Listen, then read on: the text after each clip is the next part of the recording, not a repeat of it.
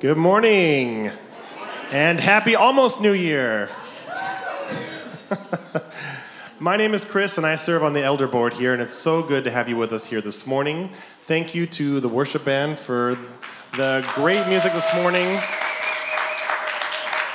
I think that's a great song to kind of ring in the new year here, talking about how God has our future in His hands and works everything out for His glory. So, amen to that. So, welcome. If you are just visiting here or you don't necessarily call New Song your home and you want to get a little more information about who we are, what we do here, there are connect cards on the seat back in front of you. Hopefully there's pens there as well, so fill one of those out. Let us know who you are. If you have a prayer request, anything of that nature, please fill it out. You could drop it in the little box on your way out the door. Just a couple logistics here this week. The office will be closed through Wednesday, and youth group will resume next Wednesday. This Sunday, being the 31st, is the last Sunday to give for the end of the year. So if you have had that on your mind or your heart and you have not yet had the opportunity to give a financial gift at the end of the year, today will be your last chance for that. And we appreciate everything that all of us have all been able to give to keep everything running and moving here. And we couldn't do what we do here, leadership and staff and ministry, without everybody here working together. So thank you all for that. And, this is a special day. This is signifying the end of the year, the beginning of what's to come.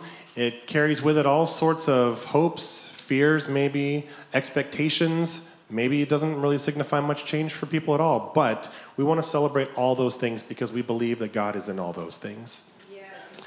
And this morning, we do have a little bit of a special opportunity here as we are going to have 3 of our pastors up here speaking.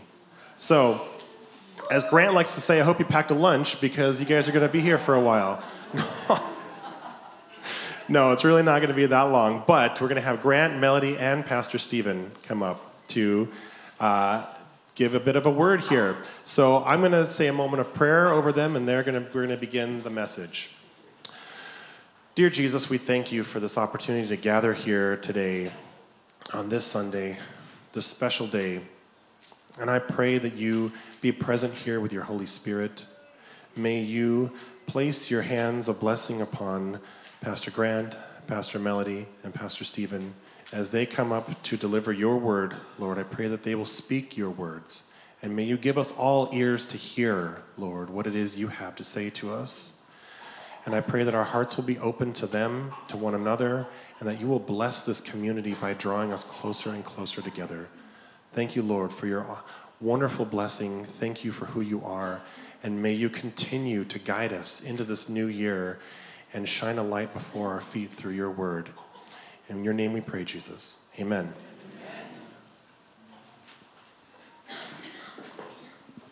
Thank you, Chris. Happy New Year. Almost. Well, Japan has already had New Year. A lot of the world has already celebrated it, so we can legitimately say that, yeah? How's everyone doing? Tired? Yeah? Feeling good? So, as Chris said, Melody and Stephen and I are all going to share. I'm super excited. This will be Stephen's first time up here sharing with us all, so super excited about that. And we've done this before. In fact, most of the churches I've worked at, it started up in Orcas Island, this idea of the pastors all sharing something, because we all see the year that has been in different ways. And we do believe that the Holy Spirit resides in His people. Each one of you could probably get up and share something of the year and something for the year ahead as well. But we don't have time. That would make a lot of lunches we'd need to pack.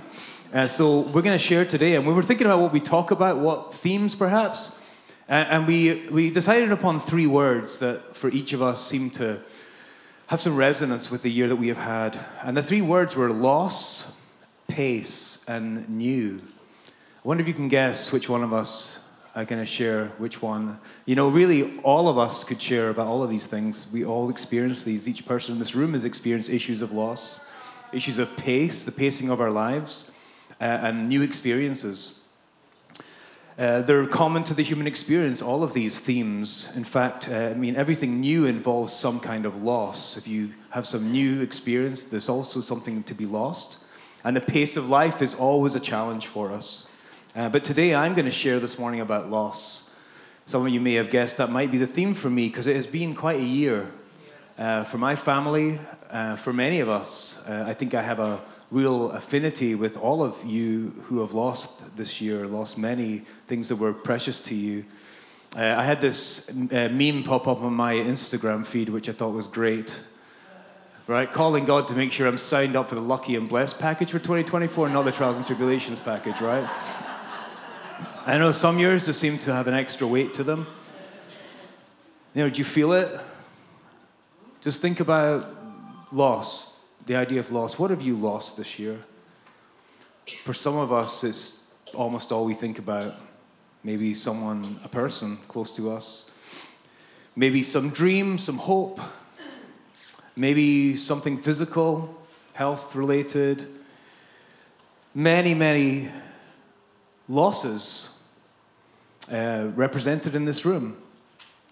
And I want to give us some hope in that. For a place of loss, I've pondered deeply what it might mean to walk with God and for God to walk with me through the all too real experience of loss as a human being on this earth. And I came up with this idea about God as I was pondering this concept, and it's this, that God is the Lord of lost things. God is the Lord of lost things. The idea of things that are lost come up a lot in Scripture. And especially in Jesus, when he came and he walked and he talked and he taught, he talked a lot about things that were lost. In one particular part of the Gospel of Luke, in quick succession, he talked about a lost sheep. He talked about a lost coin and this frantic search for this lost coin. And then he talked about a lost son, or as we call a prodigal son.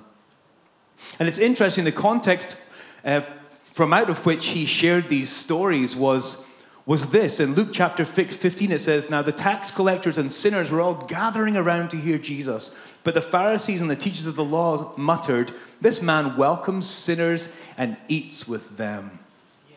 So this is the context that these stories of things that are lost and are being sought arises. In response to being criticized by these self-righteous people for Jesus spending long, leisurely hours with the community's lowest people, Jesus talks about a search for what is lost.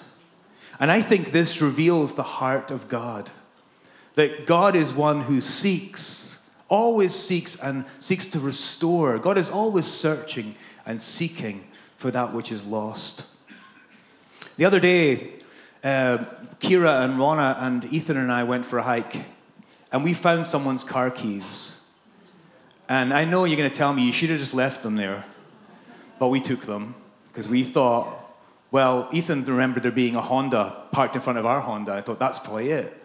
We're going to leave a note and stuff. Well, it wasn't. It was a Nissan, actually. So his memory failed us. I spent way too long yesterday trying to find a way to get these keys back to the owner. I went to the Honda dealership.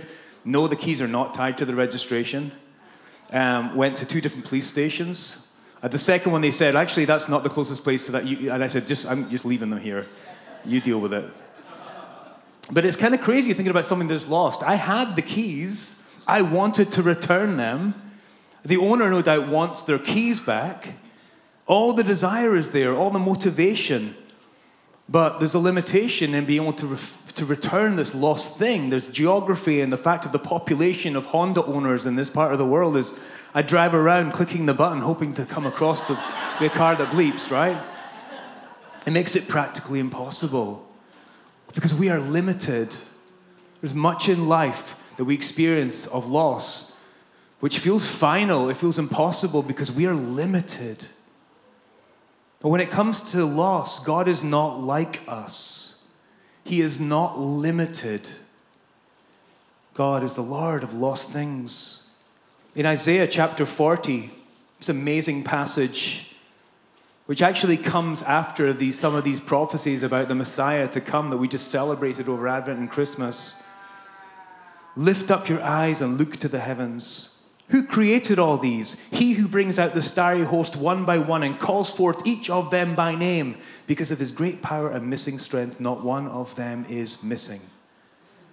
I went to a quick trip to the desert on Thursday night, actually, and wow, the desert, no light pollution, looking up at the stars. Apparently with a naked human eye, on the darkest night, we can see about 4,548 stars.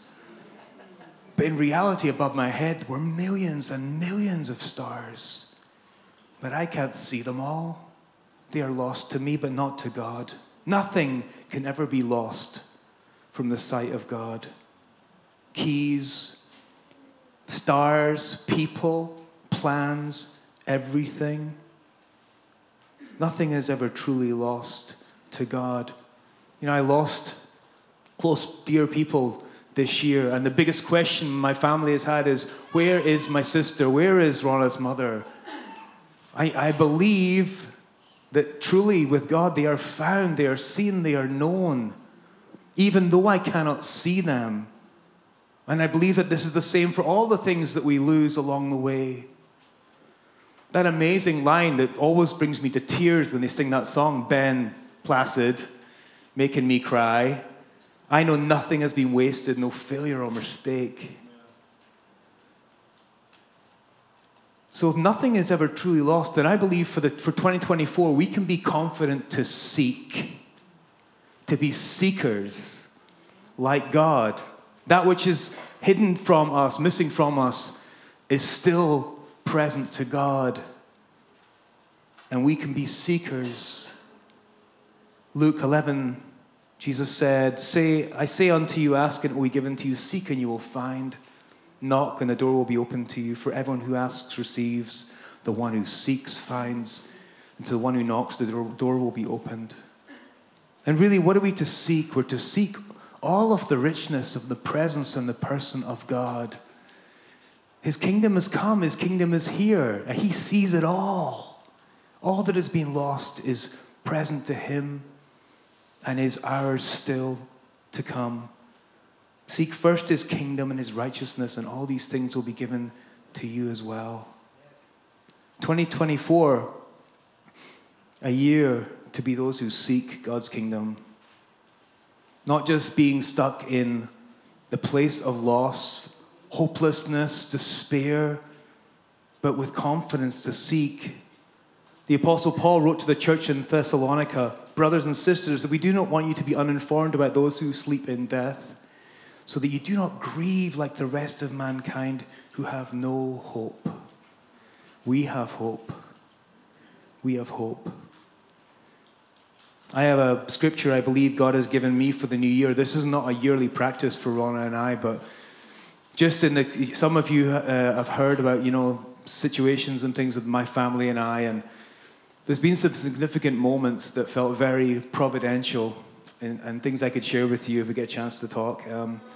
But one of them was this passage that came to mind so strongly to us, and it's this, Hebrews chapter 11, verse 6. And without faith it is impossible to please God, because anyone who comes to him must believe that he exists, and he rewards those who earnestly seek him. My prayer for myself, my family, and for you is we can let a lot of things go and earnestly seek God into this year, and he will heal us, and he will give us hope, he will give us vision, and he will restore to us all that we believe has been lost, and he is good. Thank you, Lord, for this family. Many losses, Father. I pray that you would turn our eyes to the confidence that we have in you, that all that is lost is known by you, is found by you, is understood by you. And Lord, we pray that you would help us to be those who have hearts that seek after you. In Christ's name, amen. I'm going to invite my friend and Pastor Melody up to share a little bit now. Thanks, Mel. You want a fresh mic? Are you good? Good morning. Good morning. Whose little voice was that? Whose little voice was that? Someone's? Who's that? Who's that back there? Oh, hi, sweetie pie. Good morning. Well, Happy almost New Year. Come on. I wore my sparkle. I see a lot of you sparkly out there. Couldn't finish off the new year without some sparkle. You know, I walked through Marshall's looking for something to wear today. And no, there was no sparkly tree skirts left. But I found this, and I just put it on top. I mean, we were literally in sweats and stuff, and I came, like, walking down the aisle, and my kids were like, she is not our mom. She is not our mom. And I was like, this is perfect. So anyway, thank you, Marshall's clearance rack. Anyway, well, my name is Melody, and I'm happy to be here with you this morning and sharing with you. A few days before Christmas, December 20th, I did one of the silliest things I have done in a long time, besides trying on a tree skirt thinking it was a sweater. But I did something that was a little out of character for me. I saw a rainbow on the way home one day. Maybe you saw it too. Did anyone see it that day just recently? Yeah, within the week? Yeah. And I decided, you know what? I'm going to chase this rainbow. Right? And I felt a little bit silly doing it, and I felt like this is ridiculous, but I felt like I was getting closer and closer and closer. And, you know, it was raining, it was off and on, and you know, I was trying to take pictures of it safely. And if you know me, you know that I'm a pretty busy lady. I don't normally chase rainbows.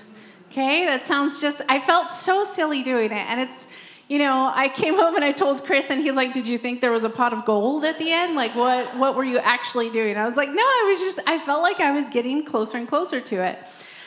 But, you know, it was so out of character for me because I'm pretty busy. I'm usually on my way to one thing or another. And, you know, my kids weren't even in the car. And I decided to chase it, and chase it some more, and chase it some more, and chase it some more. Do you see the end, the double rainbow there? Right? So beautiful. I chased it all the way up to the top of Glendora Boulevard until I couldn't go any further. And, you know, when I got to the top of the street, I couldn't go any further, so I just stopped and I stared at it, and I just took a minute to just appreciate, like, the complexity of this. The beautiful colors and just kind of the wonderful, the marvel of this, the science of this that I just don't understand. And I took a moment to just kind of slow down my day. And, you know, I thought to myself, like, man, I wish there was more rainbows for me to chase. I wish there was more rainbows to remind me to slow down. When is the last time maybe you stopped to chase a rainbow? Or something similar. Maybe you stopped to slow the pace of your day. You know, when Grant and Stephen and I sat together and we talked about these words, and the word that kind of resonated with me was, in fact, pace, because there's so many moments of hurry in my life. There's so many moments of getting to here to getting to there.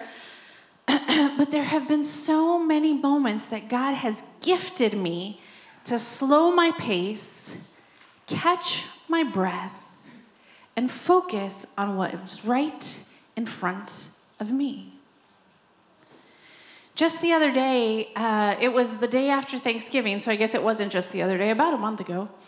It was the day after Thanksgiving, and my Walmart team was, my Walmart pickup team for the donations. They were, you know, with family and whatnot. Chris and I were in town, so we volunteered to cover the Walmart pickup. And, you know, it was the day after Thanksgiving, Black Friday, right? A super busy day. People are hustling and bustling. And, you know, Chris and I, when we got to Walmart, we had to wait and wait. And wait some more. And, you know, they're a major retail store. They were busy that day. And we just waited and waited. And you know, another time in my day or another time in that week, I could have been in a hurry. I could have been in a hurry, but that time together with Chris was such a gift because we actually had a really serious conversation that we had been putting off for quite a while. And I feel like God gifted us that time, that slow moment, that pace to our day. Even this morning, my son Joshua, where's Josh? Raise your hand. There he is. Look how cute he is. Raise it high. You're so cute. My son. He offered last night. He said, Mom, what time are you going to church tomorrow morning? I said, oh, pretty early, buddy, like 8 a.m. And he's like, I'll go with you. And I said, is one of your friends going? Or is one? No, I'll just go with you. What a gift. What a gift that I got to spend my morning with my son, Josh, as I finished up my slides for this morning, as I prepared some things for the rest of the day.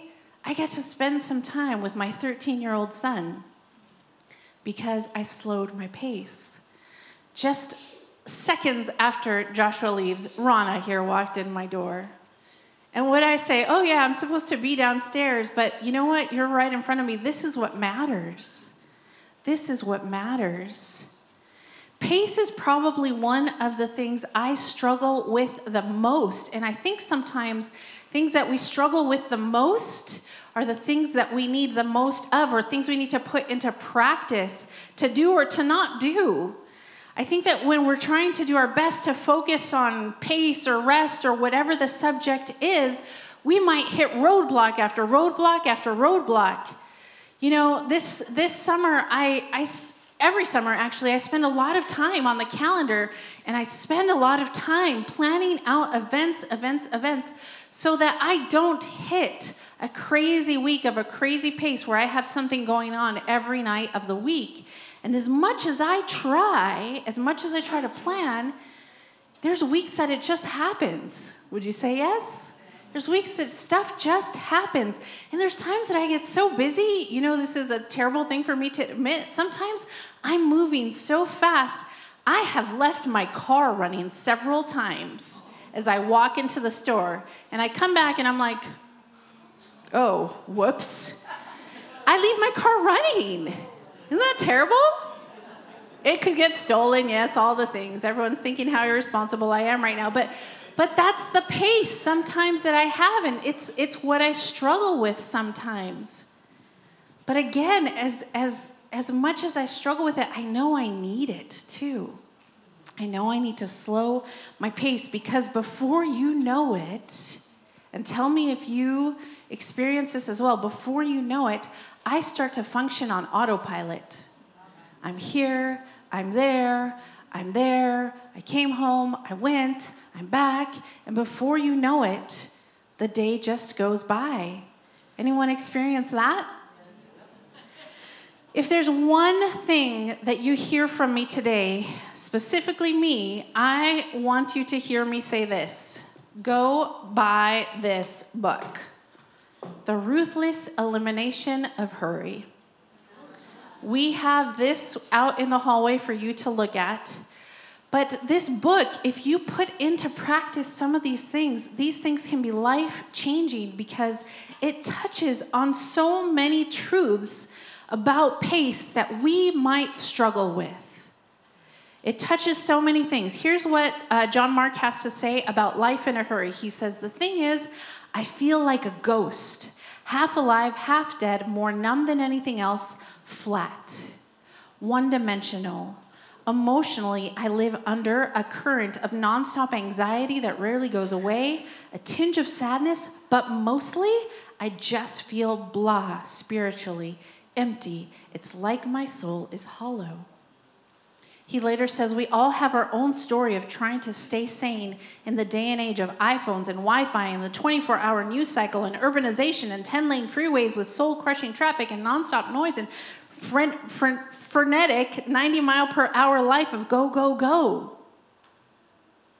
Now, before you think you may not fit into this category, before you think, oh, my pace is pretty good, he says in this book, he's like, everyone is busy. He says empty nesters are busy. The guys on the golf cart, whatever it's called. What is it called? Field course? Okay. The guys on the golf course are busy. The CEOs are busy. Everyone is busy. We're all busy. So how do we find our pace? So I'll give you the first tip. Go buy this book. Okay? That's the first tip. What I want you to hear from me today, say it. Go buy this book. But the other way, and the best way, I'm going to say, is to look to Jesus and look at his pace. Now, if I consider myself a follower of Jesus, I have to look at his life and the pace that he kept. And Scripture never records Jesus being in a hurry. He was going places. He had a destination. He had a mission. But he always had someone right in front of him. Someone right in front of him. He took time to talk to the Samaritan woman. He took time to bless the children. He took time to stay behind after a long afternoon of teaching to feed and to care for people. He stopped to heal, to answer questions, to repeat things over and over and over again to his disciples. He did a lot of things. He was a busy guy, yes? But he never seemed rushed. And the pace I'm talking about is not how much we do and how quickly we can get it done. That's not the pace that Jesus kept. The pace of Jesus is about focusing on what matters, and that's usually what's right in front of you. That's usually what's right in front of you. As we end this year, and as Grant said, my prayer for you as you wake tomorrow to 2024, if you're going to stay up and ring in the new year tonight at midnight, I don't want to give you another resolution for your list, but I do want to give you some things to do. I do want you to chase rainbows whenever you can, or something similar. Go on the hike. Take the long drive. Take the scenic route. Go for a walk. Maybe you'll find keys. I do want you to do things that make you slow your pace. I want you to have important conversations when you can. When you are gifted the gift of time, when you're surprised by someone's time to spend with you, or maybe you surprise someone with your time. Maybe you surprise someone with your time. And I want you to pace yourself right over to Barnes & Noble later and order the book. Or pace yourself to your local library. You know, I learned this morning that you can ask your local library to order a book. I didn't know that. You can ask your local library, hey, could you order this book? And they usually will. If you don't have a way to buy the book, come talk to me and I'll get you a copy to borrow. But especially my prayer for you to remember in 2024, today, as you leave today, is pace. And I want you to know that Jesus' pace was to pay attention to what matters. And it was usually what was right in front of him. And for you, it's usually going to be what's right in front of you. Let's pray. Lord Jesus, I pray that as we enter this new year, as we leave this place, as we still have family and friends around, as we are doing whatever it is we're doing in the next few days, this afternoon, Lord, I pray, Lord, that we would slow our pace, that we would pay attention, Lord, and that we would see what's right in front of us, Lord. Lord, that we would just be surprised by a little bit of a slower pace at times, Lord, that you would gift us moments, Lord, that we would recognize when that is a moment, a gift from you, Lord. Lord, thank you for rainbows, and thank you for all the ways you speak to us, for the stars in the skies, for the people right in front of us, Lord, for the people right around us right now, for this room. Lord, would we follow your pace, Lord? And would we pay attention to what matters? In Jesus' name I pray. Amen. I'm going to invite Pastor Stephen up.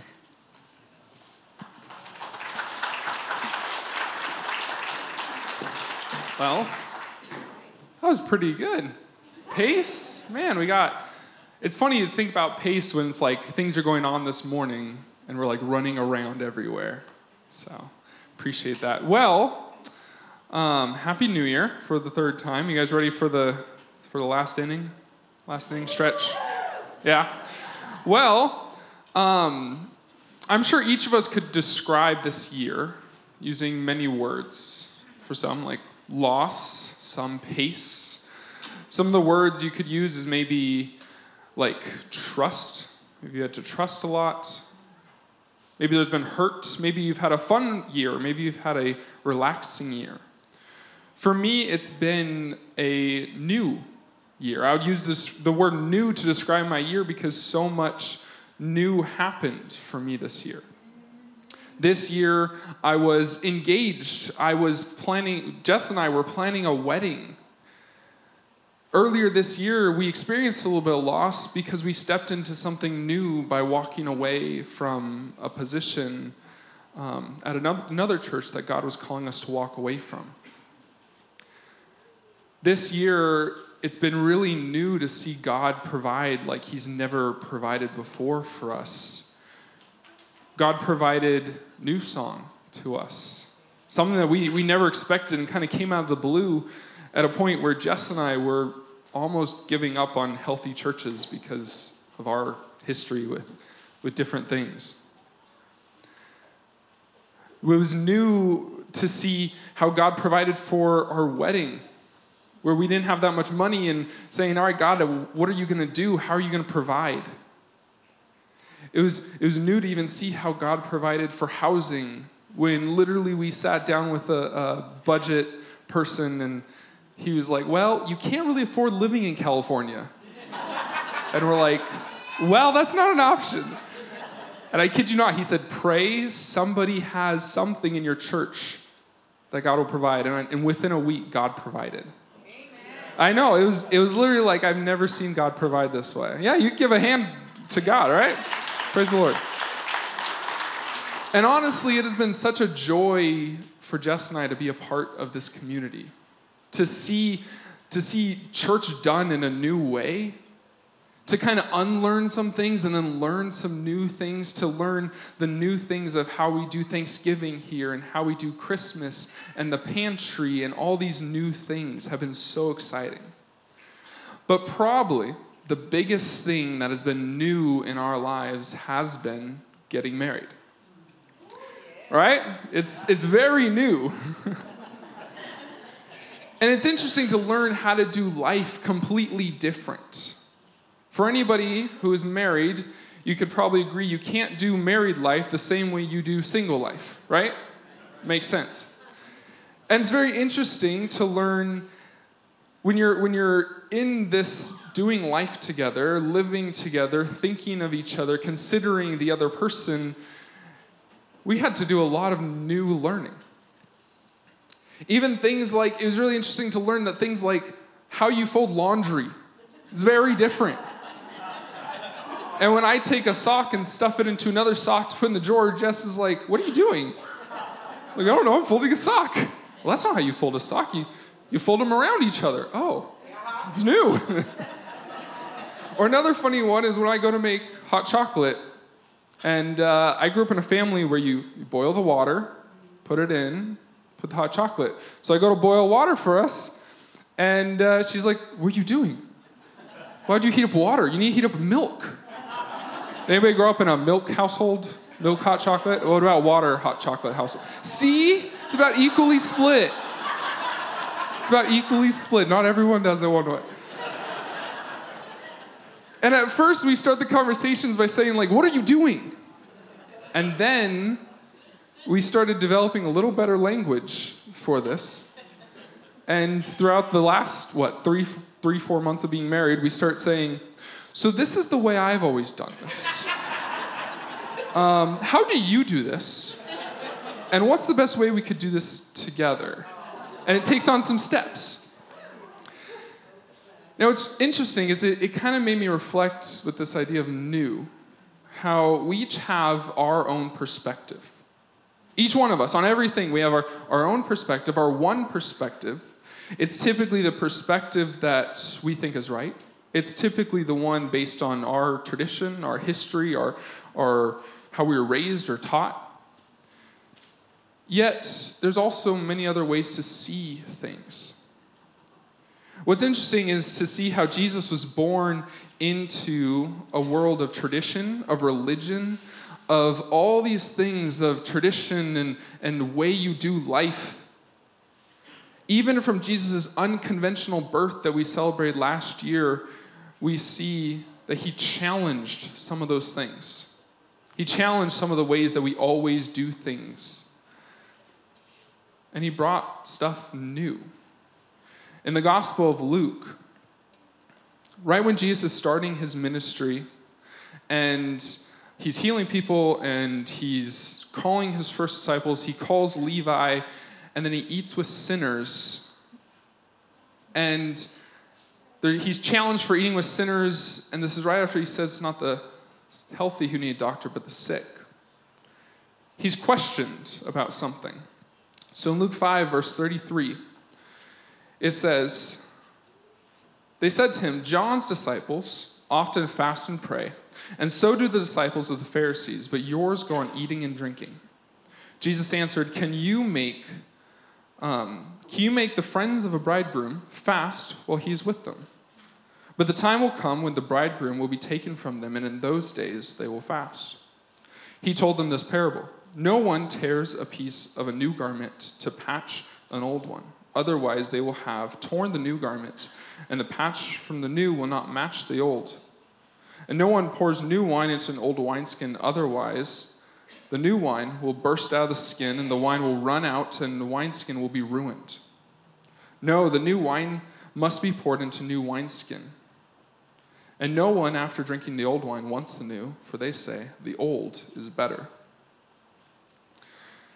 In this passage, Jesus addresses two things pretty directly. He first directs their question why his disciples don't fast. And then he brings up the topic of newness, of what he brings. Now, what's interesting is fasting, it was a common Jewish practice that we still practice today in many ways. And it was less about the food and more about seeking God's intervention in your life. It was more of a longing and anticipation. We see things like King David in the Old Testament fasting to seek God's intervention in his situation. And so it was more like a plead for God to come. You can almost see it as the Pharisees asking, why don't your disciples plead for God to come? Which is kind of ironic when it's the child who is God who came. Now, Jesus also acknowledged in Matthew 6 that there were some that fasted for hypocritical reasons, like to show off their religious piety, to throw dirt on their head and show how devoted they are, and to say, look at me, I'm good at being religious. So Jesus responds to this question about why his disciples aren't fasting by talking about a wedding. Now, a traditional Jewish wedding was a 7-day feast, and no one was allowed to fast during that time. It was set aside for people to feast, to enjoy, to celebrate what's happening, this union. And you can see almost Jesus saying, like, if I am the groom coming to the church as my bride, why would you be fasting? This is a time for feasting. Why would you need God's intervention or even just show off your religion if God in flesh is in the world? See, Jesus, I think, wasn't telling them like a new rule or something. What he was telling them is saying sometimes there's special circumstances. Sometimes there's something new that requires a new approach, and you can't just always fit in the same piece into every situation. But then he goes a little bit deeper to talk about newness, to talk about what he's bringing as new. And he talks about old and new clothing, old and new wine. He starts off talking about a patch of clothing. not tearing out a patch of a new cloth to fit onto that of an old cloth, because it won't work. How many of you have ever put something in the dryer that was your size and then it comes out not being your size, right? Sometimes I have to order something just a little larger to make sure it fits after I wash it. And so you could kind of imagine this in your brain, to patch, to almost destroy a new garment, to fix an old one, and then it doesn't fit, it doesn't work. It might shrink, it might make the hole bigger. Then he brings up this second one, talking about wineskins. And wineskins at that time were often made out of actual skin of animals. And he's talking about how when they would put new wine into a wineskin, it had to be a new wineskin because it would expand and age with the wine. But if you already have a wineskin that's aged and expanded and all of this, and you put brand new wine into it, it would burst it. See, they walked up to Jesus trying to fit their tradition, their view of everything, their perspective into his teaching. But Jesus says that doesn't always work, that he's doing something new. For instance, in Matthew 5, here's a direct teaching. As an example, he says, "You have heard it said, love your neighbors and hate your enemies." That was from the Old Testament, talking about like an eye for an eye, talking about how to treat equality. Yet, he says, "But I tell you, love your enemies and pray for those who persecute you." See, what Jesus brings hits at the heart of the Old Testament. It doesn't disregard the Old Testament, but he's saying you can't approach it the same way. You have to hit the heart of the matter, the intention.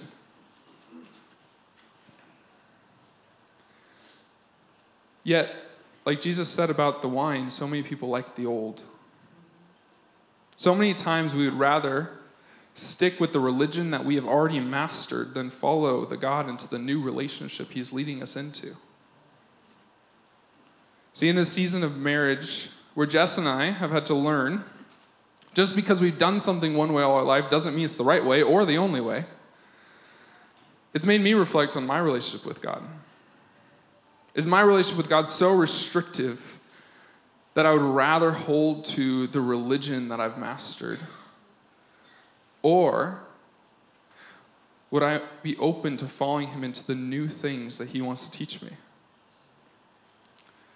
Now, this doesn't mean disregarding the essentials. We have unity in the essentials, but this does mean opening ourselves up to see from a different point of view, to show love by listening to others and see how they perceive the world, to bring unity to our church body that's centered around Christ and his birth, death, resurrection.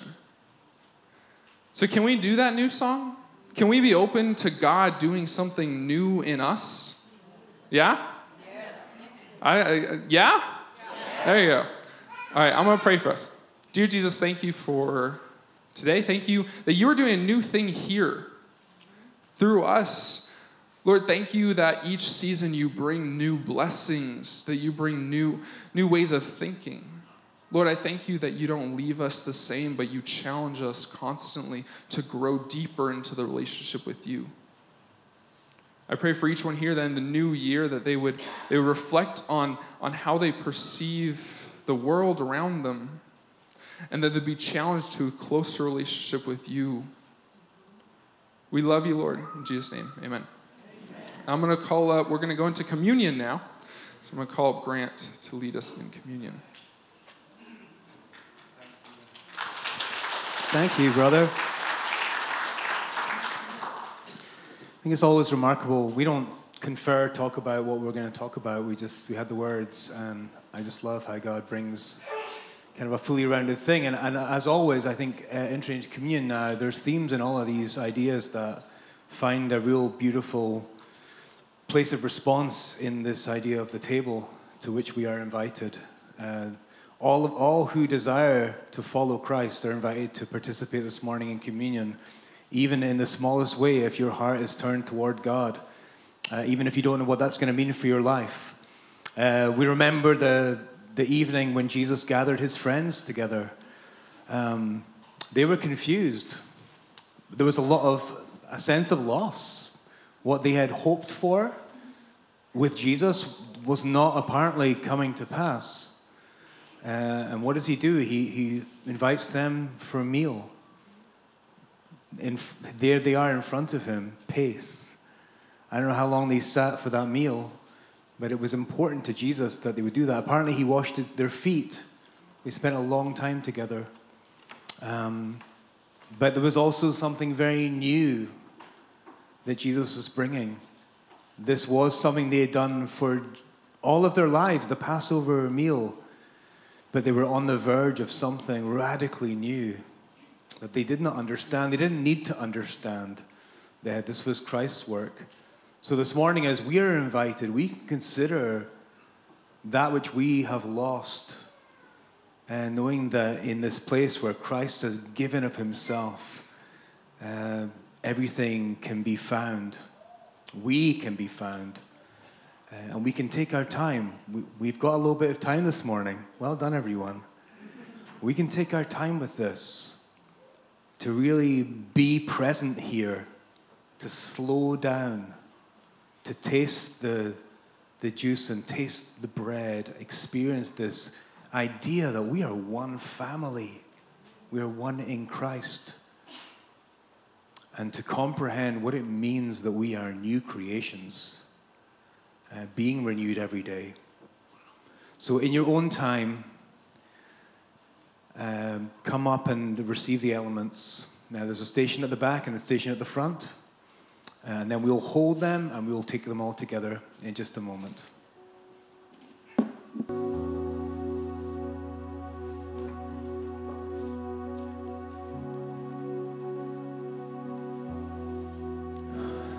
The Lord Jesus, on the night he was betrayed, took bread. And when he had given thanks, he broke it and said, "Take and eat. This is my body, which is given for you." Let's take the bread.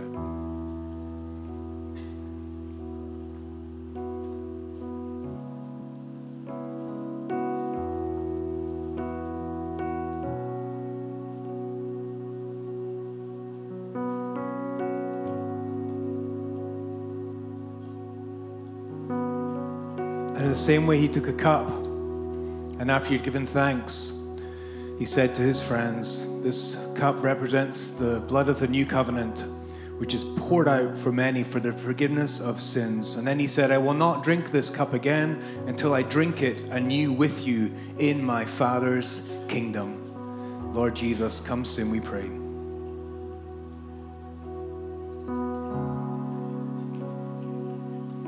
Let's pray. Father, may the fact that we were here today together as one body, in one spirit, by one baptism, by one Lord of all, may impact us, Lord, so deeply. We have been encouraged to some form of forgetfulness and a form of remembrance that is fresh each day, that we will not strive to walk the old paths, Lord, but we want to walk with you as you lead, as you guide. May we learn from you about what it means to be present, to what is right in front of us. Lord, may we grow to understand that you are the great seeker and restorer of all that we believe has been lost, and that in you all things hold together, that your promises are true, you're faithful. And Lord, we pray at the beginning of this new year, Lord, that we would be new people as you direct, as you guide, as you heal. Lord, knit our hearts together. We pray that there will be no one in this community who is truly alone, but that we would make ourselves known, that we would seek out our brothers and sisters. Lord, thank you for your great love. And we pray these things in the strong, faithful name of Jesus. Amen.